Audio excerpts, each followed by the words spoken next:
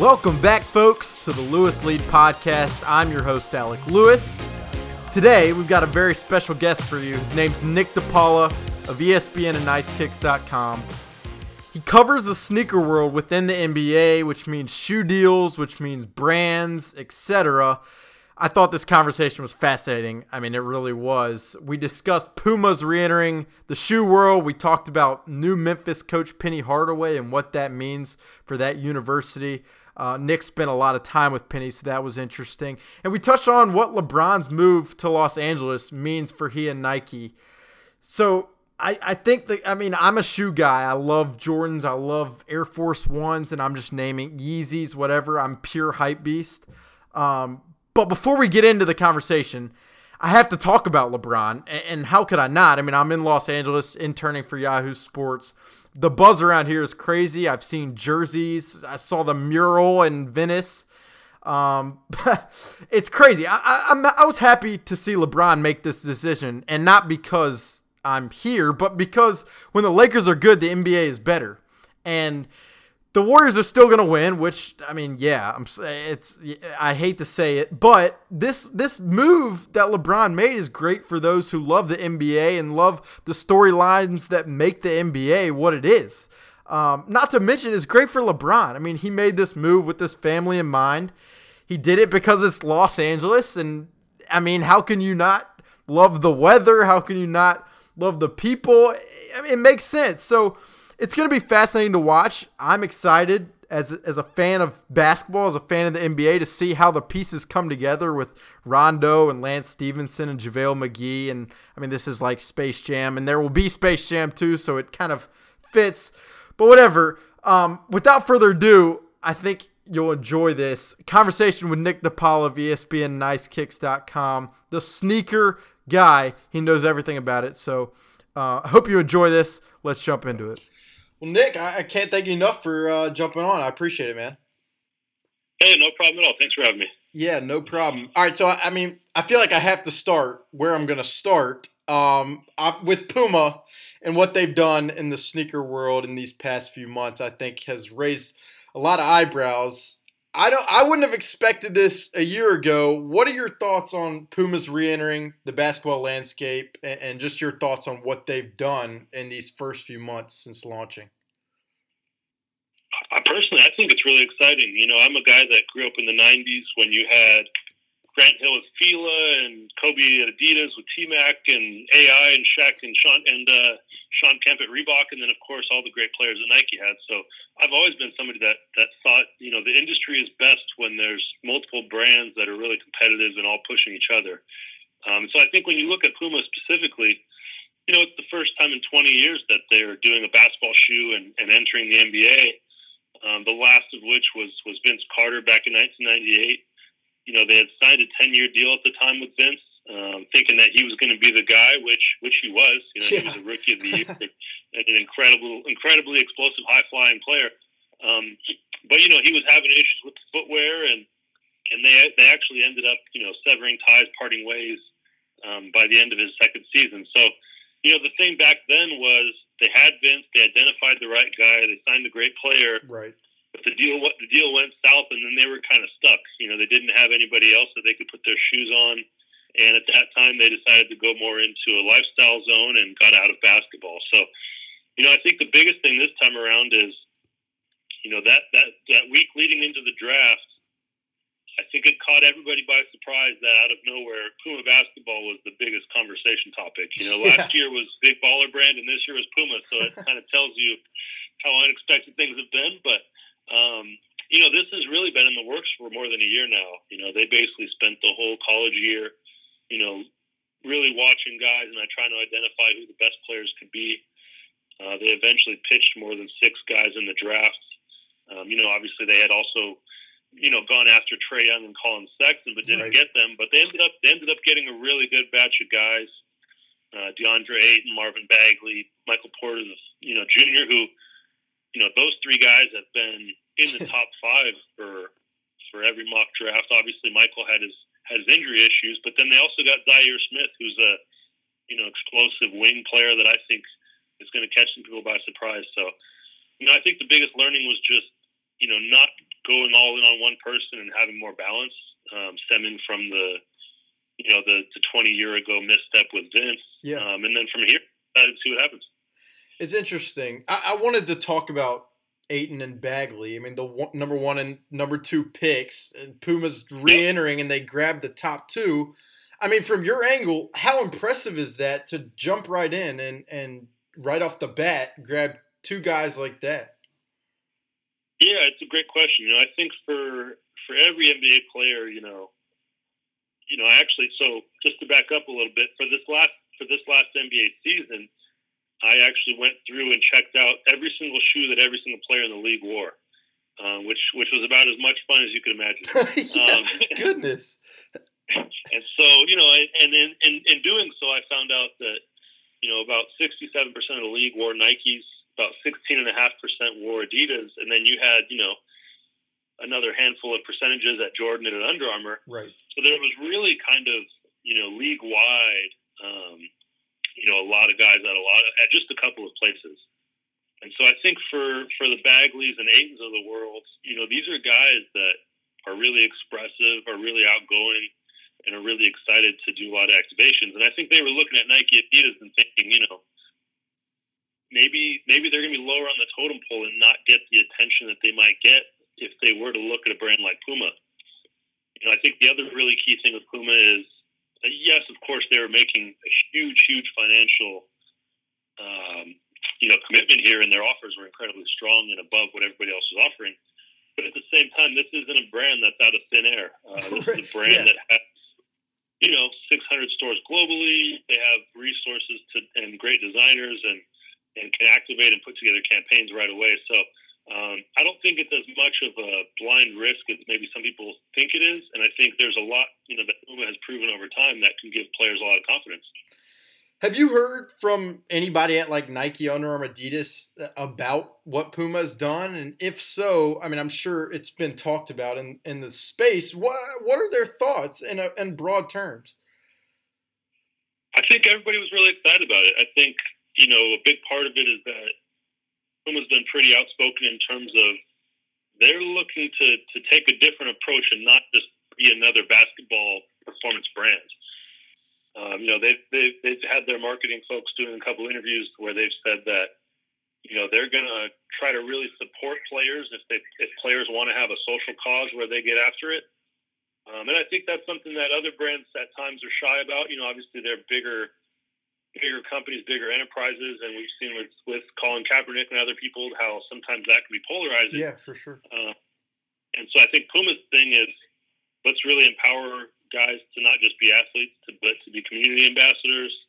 Let's give guys a lot of input and a lot of creative freedom to express themselves on whether it's shoes or clothing as well. And then I think the Jay-Z element's interesting too. I mean, I don't know if he's a guy that people look to for his style, and I don't think he has been for, probably since he said all black everything, which was about 10 years ago. Yeah. But I think he's definitely a guy that, regardless, every player is, really respects from a business standpoint, and to be able to align with Jay-Z and maybe glean some intel and some insight. I think that's definitely, not even a style thing, but more of a business structure thing, and that part of it is really appealing for players as well. So I think they have a lot of interesting, positives and things that can potentially entice players. And then I think the other thing that everybody at the brand was saying was, hey, you know what? That first shoe isn't so bad. It's a good effort. It's a knit update to the Clyde. And I think people are curious to see where the footwear goes too. Yeah, definitely. I'm curious, and I know you've written about this in past times, kind of the inside on what it takes to get a guy to sign with your sneaker brand. But just for background, I covered Michael Porter this past year at Missouri. I covered Missouri basketball. So I'm curious, like, when Puma is approaching Michael Porter throughout this process, do you know, I mean, how this process went in terms of how long it took them to kind of brainstorm for this or select guys, and then what they pitched to guys like Michael Porter leading up until their signing? It's a great question because obviously I would say over the last year and a half, there's been definitely quite a bit of news in terms of how shoe brands interact with high school and college players, and obviously there was a lot to be said with the FBI investigation and whatnot. And so I think that's one of the more interesting parts of this whole piece is, I think it's fairly reported how close Marvin Bagley was with Nike. His dad coached an AAU team that was unmistakably called Nike Family. Yeah. And, obviously, Marvin played at Duke, one of Nike's longtime priority schools. And then, Michael Porter Jr. played at Nike AAU team, Nike High School, Nike College. So I think that was always the expectation, was that Nike was in the mix to get those guys. But it kind of goes to show you, too, how much PUMA can really surprise guys with not only a great offer, but just the marketing commitment and being able to make things really feel personal. And I think that was kind of the biggest selling points was, the guys that are coming in, whether it's DeAndre, Marvin, and Michael Porter, like these are big personality guys. These are, exciting guys that want to be activated, that want to be involved. And so I think for them too, it's the fact that A, you're going to be part of this kind of PUMA rebirth, which is definitely exciting. Yeah, definitely. And B, you could be included in, lifestyle campaigns, running campaigns. It doesn't have to just be a basketball shoe campaign, which is something I don't think some of the other brands were offering necessarily. So there's a lot of dynamics to it, and I think it definitely had a lot of people at Nike in particular kind of take a step back and reassess. Are we really investing all this time and effort and energy into recruiting kids, before they go pro, and is that maybe the right approach, or should we be relooking at it? So I think a lot of the summer basketball questions, A, because of the FBI stuff, but B, because of the fact that maybe players are just interested in the best offer as they turn pro. I think a lot of that stuff's going to be reassessed for sure. Yeah, exactly. That was my next question. And it revolves around the Nike UIBL circuit, the Adidas Gauntlet, Under Armour Association. I mean, these are all summer basketball circuits that I've covered and that, have a pretty high profile. PUMA doesn't have a circuit, and they like you said, they pulled off a great class. Do you think PUMA will enter that space or no? Showing what they've done already, maybe they don't need to at all. Well, I think that's, if I was PUMA, I would say, hey, clearly you don't actually have to be an AAU. You could just make compelling products and have, good marketing commitments and a strong offer. They'll get guys, But I think the big thing for them and for Marvin Bagley in particular, his dad is a lifelong coach and really enjoys coaching kids and impacting kids in that way. So I think for them, that was part of it, was that, they're going to look to do some stuff, whether it's AAU or camps. And I think PUMA's going to get involved in terms of impacting kids at a lower age and trying to usher in that next generation. I think as it relates to some of the community elements I touched on too, I think PUMA's probably going to look at it a different way versus just doing a straight AAU summer tournament. Yeah. I think I could see them totally bringing in, workshop elements, music and kind of some fun creative elements to it that kind of, it becomes not just a straight basketball academy, but something where you could potentially, give kids more of a well-rounded, guidance as they're kind of, being in high school and then looking on to college potentially. So I think it's super interesting. Yeah, it feels like, if you include those types of elements, you kind of like prepare these guys from a brand standpoint, which has become such a huge thing in this day and age. No, for sure. And I think obviously, Big Baller Brand being at the upper echelon of pushing forth that mentality, but we saw Bagley, the Bagley family, looking into all those dynamics of branding and marketing, early on when Marvin was still in high school too. So I think the current generation of kids, you have so many high school kids that are, before they even enter their college scholarship, they already have a huge following on Instagram and, are potentially, having an influence on middle school and younger kids. And so I think people are really looking at it closely in terms of, how do I control my own likeness, or what's my potential real marketing, lane here? And guys are really taking ownership of that, which is cool to see at a younger age. For sure. I want to talk about you for a second. You started out in the bit. I mean, you're located in Portland. You've covered the sneaker game for a while, I would say. You started at Soul Collector in 2007. Is that right?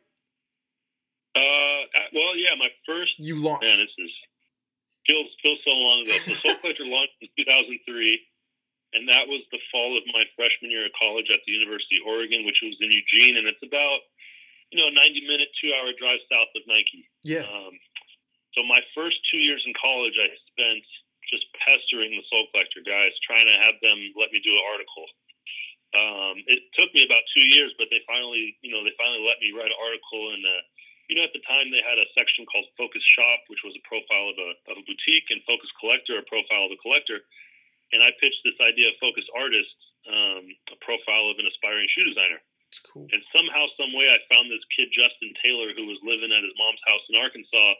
I did a story on him, and Melo was on the cover. This was in 2005, I think. It was the fall. So Carmelo Anthony was on the cover of the issue. And one saw the article, called up Justin Taylor, hired him on the spot. Wow. A year later, he got hired at Jordan Brand. And JT has actually been doing the Melo shoes. Obviously, the Melo line has since been phased out, but he ended up designing about 5 or 6 of Carmelo's shoes, which is a crazy story. So, that was kind of his. I mean, he was incredibly talented and eventually going to get hired for sure. But that was kind of his starting point was that article, and then for me, that became the starting point too. And so, I was at Soul Collector from basically 05, 06 until about 2014. We eventually sold the magazine to Complex, which I'm sure everybody's familiar with Complex. Definitely. And then from there, I kind of, had been, it's funny because obviously sneaker media is not the most intense journalistic topic. It's a fun thing about basketball and about sneakers, and everybody in the business at least, isn't necessarily a journalism background for the most part. We just grew up loving sneakers. Exactly, I happen to have a journalism background, but I've come to find that's pretty rare.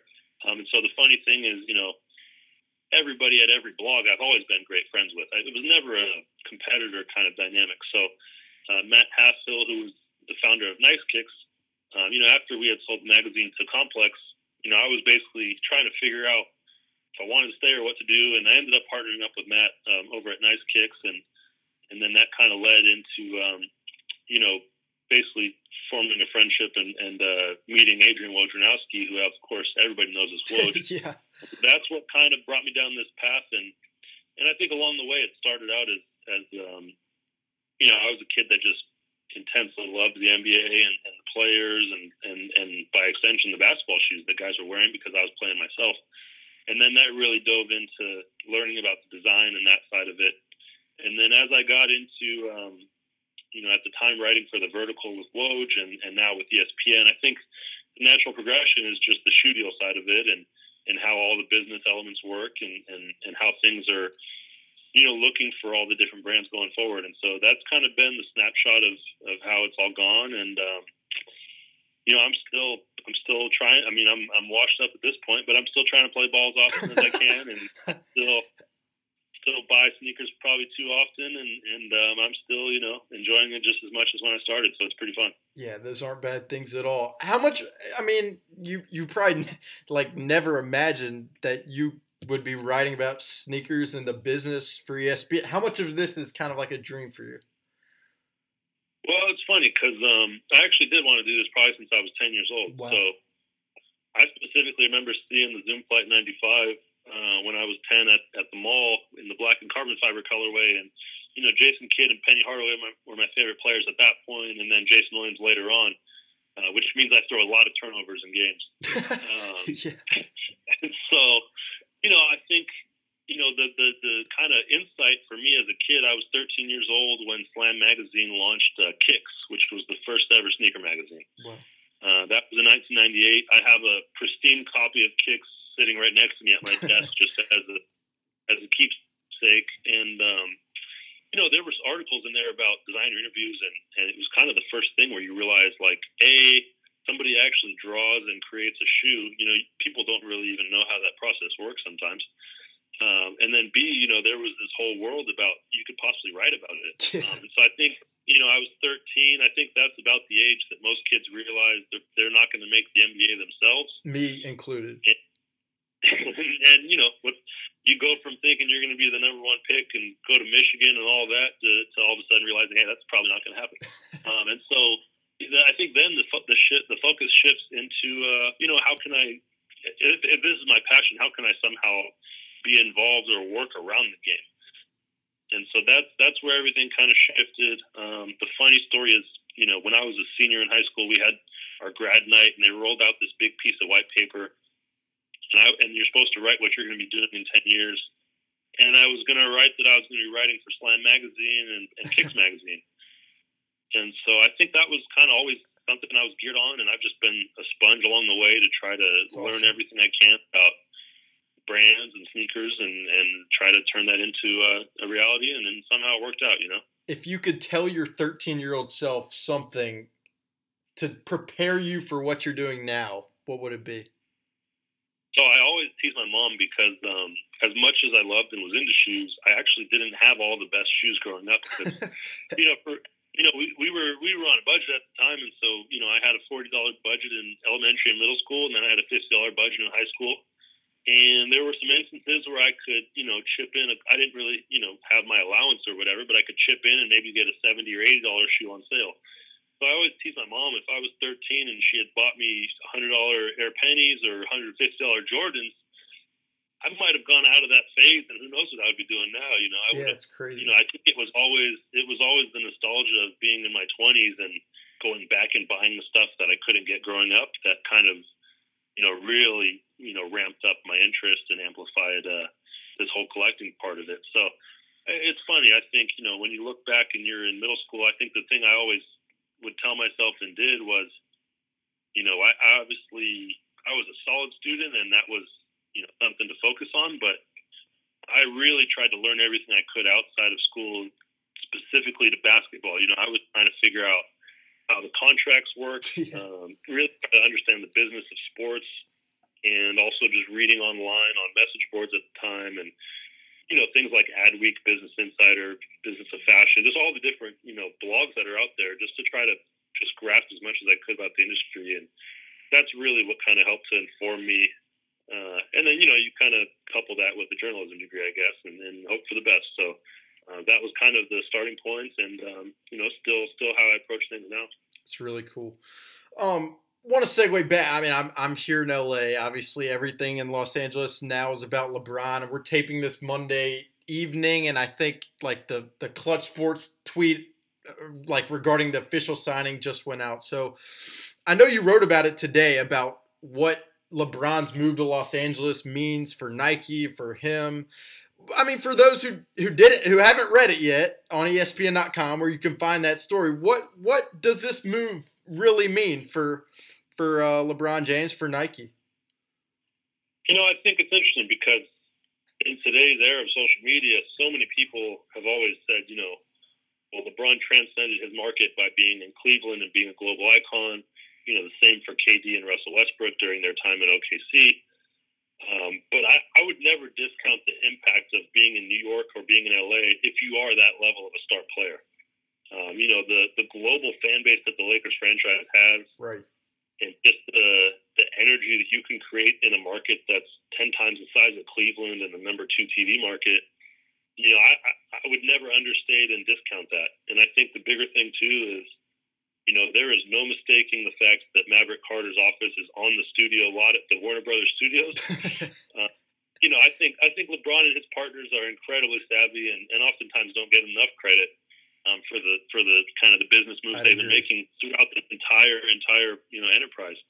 And so I don't think it's any coincidence that obviously LeBron, I think carries a confidence about himself that he probably looked at the season and said, well, I got to beat the Warriors once, regardless whether I'm in the East or the West. So, let's see how this goes. And I think it was a move for, I think the basketball process will shake itself out, and that remains to be seen how the team, fares out for the start of the season here. But this is a move that's going to, really, just blow up his profile in terms of movies potentially and TV.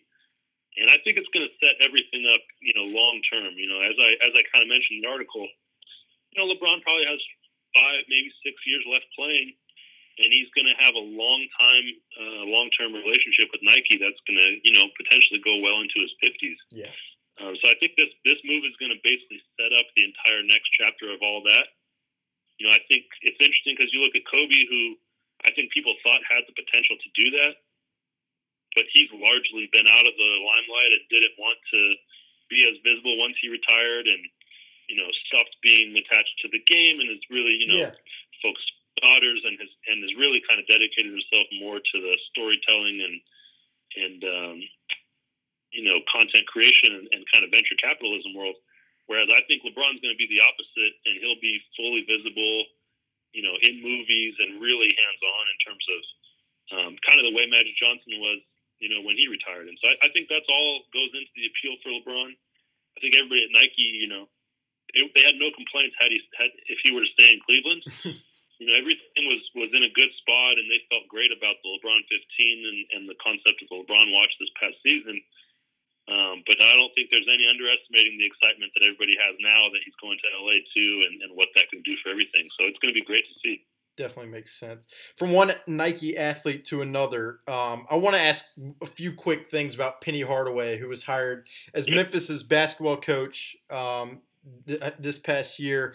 I mean, he's the first major college coach to have a major Nike deal. I mean, how unique is this for people that really aren't in tune to it all?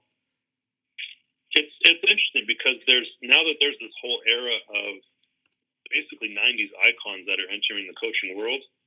You've had Patrick Ewing, who had a signature shoe back in the day, and he's now coaching Georgetown, but it's totally different when it's Penny Hardaway. Arguably has perhaps the most iconic non-Air Jordan shoe with the Foamposite, which every kid, regardless of whether or not they saw him play, kids are familiar with that shoe. The fact that he's coaching at a Nike school he's still an ongoing Nike endorser. I think they're going to make that team the first ever, 1-cent team. Wow. And, they don't have to necessarily do Foamposite PEs for the current players. You could wear Hyperdunks with the 1-cent logo, and I think that would be amazing. So, yeah. I think the enthusiasm and kind of work ethic that Penny approaches everything with is just contagious. And I think, overnight you're kind of seeing how he's recruiting and the roster that they're going to eventually put together long-term there. And, I've actually worked with Penny a ton. Yeah. We designed a 5-shoe Penny pack for an event in Las Vegas back in my Soul Collector days. I actually registered I Am 1 Cent on Instagram in the early days of Instagram and texted it to him and said, "Hey, I think Instagram might be something worth checking out. Like, you should go start this account, but change the password." I forget. I made like a simplified password. I think it was a little penny or something. I think Penny's one of those guys that I always say if he was never hurt, I think he's a top 3-point guard of all time and a without question Hall of Famer that is potentially a multiple champion, multiple gold medalist. And so, I think his peak being a first-team All-NBA player in just his third season, those peak years kind of live on forever. And of course, the handful of signature shoes he had does as well. And I'm excited for him. I think he's going to do great stuff at Memphis. I'm really excited. It's awesome to follow him on Instagram, and he's working out himself. Yeah, and then he's great. practicing with guys, and he's recruiting on the road, and he's just always going. And I've been out to his place in Memphis quite a few times, and I've been around him in the Nike meetings, and he's just such a great guy and such a sharp and engaging character that I don't see how this doesn't go great for him. And I know everybody at Nike's excited for him too. That's awesome. You said this could be the first 1-cent school. So can they I don't know the rules and how it all works. Can they put the 1-cent logo on the uniforms essentially, or I don't know as far as that goes, if that's possible? So it's totally unprecedented. But at the same time, I did a podcast with ESPN Memphis, and they had asked if it would be a recruiting violation, and I don't think it would be. I think it's a really unusual dynamic. Yeah. But it's not like Nike isn't already making Oregon, endless player exclusives and specialized gear and things like that. It's true. I think this would fall under that same kind of scope. Similar to how Jordan Brand has North Carolina. Exactly. And a couple other schools as well. So I would put it in the, obviously Jordan didn't coach at Carolina, but I would put it in that same silo where it's very unique with Penny being the coach, but I don't think of it as being a recruiting violation. And I haven't heard anything from anybody at Nike in terms of that being the case. I think they're still looking at it. Nothing's been decided yet, but if they want to go forward with it, I don't see there being many roadblocks, and I think it'd be exciting to see. That's really, really interesting. So a few rapid-fire ones, then I'll get you out of here. Cool. What's your favorite non-Nike silhouette? Maybe something that a shoe that people don't really think of when they think of a favorite shoe. I mean, growing up, I had favorites from every brand, which was so much fun. And that's kind of why I've always come to appreciate all the different brands and, can be excited about PUMA coming up and things like that. Because that's how I grew up. I grew up really following everything. The top 10 2010 was Kobe Bryant's rookie shoe with Adidas, and then the KB8, of course. Those to me were just awesome shoes at the time. And I was a huge fan of the Shaqnosis and the Kamikaze, which were Sean Kemp and Shaq's shoes. Yeah. I've always been really drawn to like these hugely expressive and bold shoes that, it's funny because now with HD TV, you could literally see the shoe on TV, and that's fine. Back in the day, unless you had a shoe like that, you couldn't really make it out on TV. You had to really squint. And so those were the kinds of shoes that, in the pages of Slam and on those fat back TVs, old school TVs, those were the things that really caught my attention and imagination. So, I always kind of still gravitate to stuff like that nowadays. I think, Adidas is going to be doing some interesting stuff here too, but obviously they had probably a downturn, and now they're back on the resurgence with Boost and things like that. Yeah. So, I'm excited to see what everybody does. I know more recently the Curry 4 is a shoe that I really, really liked. I just thought that was an awesome shoe. It was exciting how Steph kind of debuted those in the finals early, and it was kind of a new energy for him. Yeah. So, I always kind of keep an open mind to everything. I've seen Klay Thompson's KT4 for this next season. It's really sharp and solid. So, I think there's a lot of stuff out there and a lot of good products that a lot of brands are making. I always kind of point to that mid-'90s, late '90s era as being my favorite, and kind of where all the stuff that I always really was drawn into sneakers lies on. Good stuff. All right, favorite Yeezy. I know a lot of people will be interested. Man, that's a tough one. I know. I'm putting you on the spot. The 350 is so comfortable. It's obviously a more stripped down version of just kind of an easy wearable silhouette. I love the black pink collar and glow outsole Yeezy 2s though. I think for everybody that's such a defining shoe for Kanye. The watch that's thrown on at the time, and I think that was fairly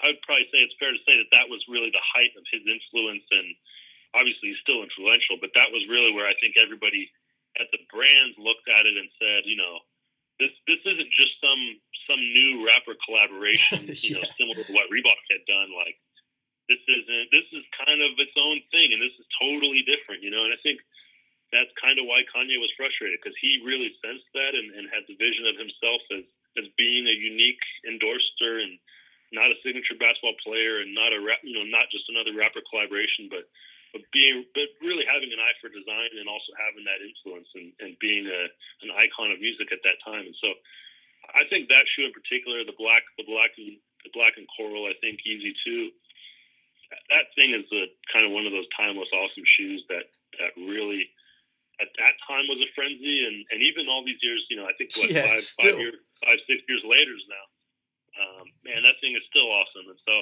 I'm lucky to have a pair of those. I somehow lucked into them, and that's one of those shoes I think I'll always hang on to, just because it just represented such a cool time at that moment.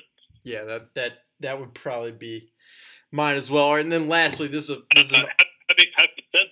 said that, I can't wait for the Adidas basketball shoe. I will say that. Interesting. I've seen a few things. Obviously can't go into too much detail, but from what I saw, I was extremely excited, and I was almost to the point of being frustrated that it hasn't released yet and that's been delayed. But you're like mad over it. I think Kanye has such a strong point of view, and they've kind of developed such an interesting design language with that kind of vertical lines midsole and kind of the different textures and the way they're doing the knit patterns and things like that. So For sure. I think it's going to be really exciting. And as we've seen, he can release something and it'll be a little out there, but that's where the excitement is, and it'll push them down, hopefully. So we'll see. Yeah. And then lastly, in the shoe themed rapid fire, your favorite Jordan silhouette. Favorite Jordan silhouette. It's funny because since I didn't actually grow up having any Air Jordans, a single pair, my favorite would probably be. I'm always a big like black shoe and white outsole fan. So like the playoff 12s, okay, black and red 11s, and the Indiglo 14s is a sleeper shoe for me that I just think is incredible. Those three I would always say, and of course the Concord 11s are the ones that I really gravitated to.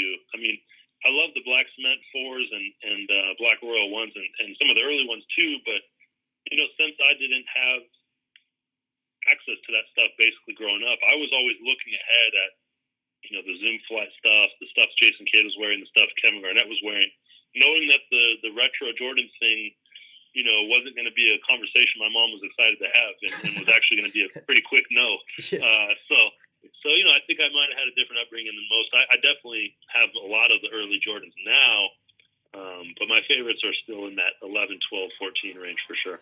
That's awesome. Well, Nick, I can't thank you enough for the time. It was fun. I appreciate it. You do a great job for ESPN. So, like I said, I can't thank you enough, and I appreciate you jumping on the Lewis Lead podcast. All right. Thanks a lot for having me, man. I appreciate the interest, and talk to you soon. I appreciate it. Again, I want to thank Nick for jumping on. You can follow him on Twitter and Instagram at NICKDEPAULA. The conversation was amazing. He really teased us with the Adidas shoe, didn't he? I mean, I'm going to be in the market for a new shoe as I get ready to tear up the Mizzou Rec this fall. So that's definitely one I'm going to look for. You can find this podcast on SoundCloud or on iTunes. We'd love if you could give us a rating and subscribe. This is fun for me. I hope it's fun for you. If you have any suggestions, any tips, any critiques, any guests you'd like to hear, definitely hit me up on Twitter at Alec_Lewis. And if you're looking for sports news, if you're looking for sports updates, catch them at Yahoo Sports, yahoosports.com. If things work out, we'll have another episode this weekend that you won't want to miss. In the meantime, hope you have a fantastic week. Thank you for listening to the Lewis Lead Podcast.